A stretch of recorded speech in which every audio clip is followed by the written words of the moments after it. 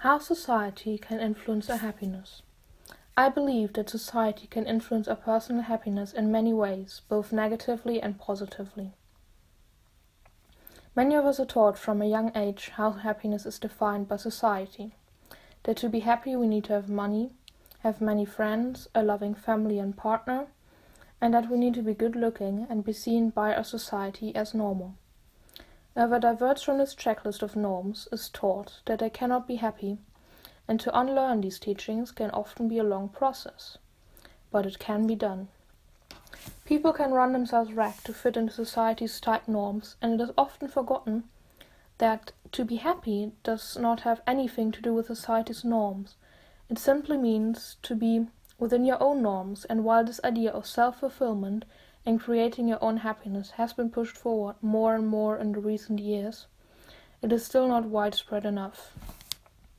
Teenagers still long for riches and a perfect body. Young adults still choose professions that have big paychecks rather than professions that suit their interests. And 30-plus-year-olds still feel like failures when they are not married by that age. This attitude is something that needs to change because it only makes people unhappy. But this change needs to come from within society itself. And that means that most people have to realize that happiness needs to be the number one goal for everyone. This change can only come when society as a whole starts to think more about mental health and the individual person inside society. But what can you do? Well, despite all this, you can be happy within society. Sometimes happiness can be achieved by little things, reading a good book, drinking a mug of your favorite tea, or going out with your friends. And while these small things can only make you happy for a short time, they can be a highlight that can better your entire day. And when you make every day a little special, your life can be happier overall. And when you combine these little things with making bigger decisions that make you happy, spending a lot of time on your hobby, choosing a job that will make you happy, if not rich, and surrounding yourself with good friends that care about you and not society, your life can be a happy one, despite all the constraints that society forces upon you. I also think that society affects our happiness, even if we don't want to. Society affects it in a way negatively because we always have to aim for something. For example, school, work, or marriage.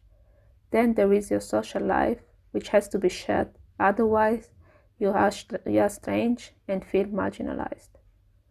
On the other side, it is a positive influence because you know that you are not alone and that you can count on the support of others. There are different factors that influence happiness. One factor depends on where you live. Studies show that Denmark is happier than other countries. But why is it that? Well, Danes link happiness with social equality, free education, healthcare, and they believe in working less and spending more time with loved ones. I think that happiness has different meanings for people, and the fact that there is a standard to hold on to is the main problem with society playing a role in our well-being. There shouldn't be criteria based on other people's lives to decide whether you are happy or not. Regardless, we can reach happiness. You should surround yourself with people that love and care about you. You should do things that make you happy and try to be optimistic, even if you feel down or pressured. At the end, we can't foresee what is going to happen, but we can control our reaction and attitude towards things.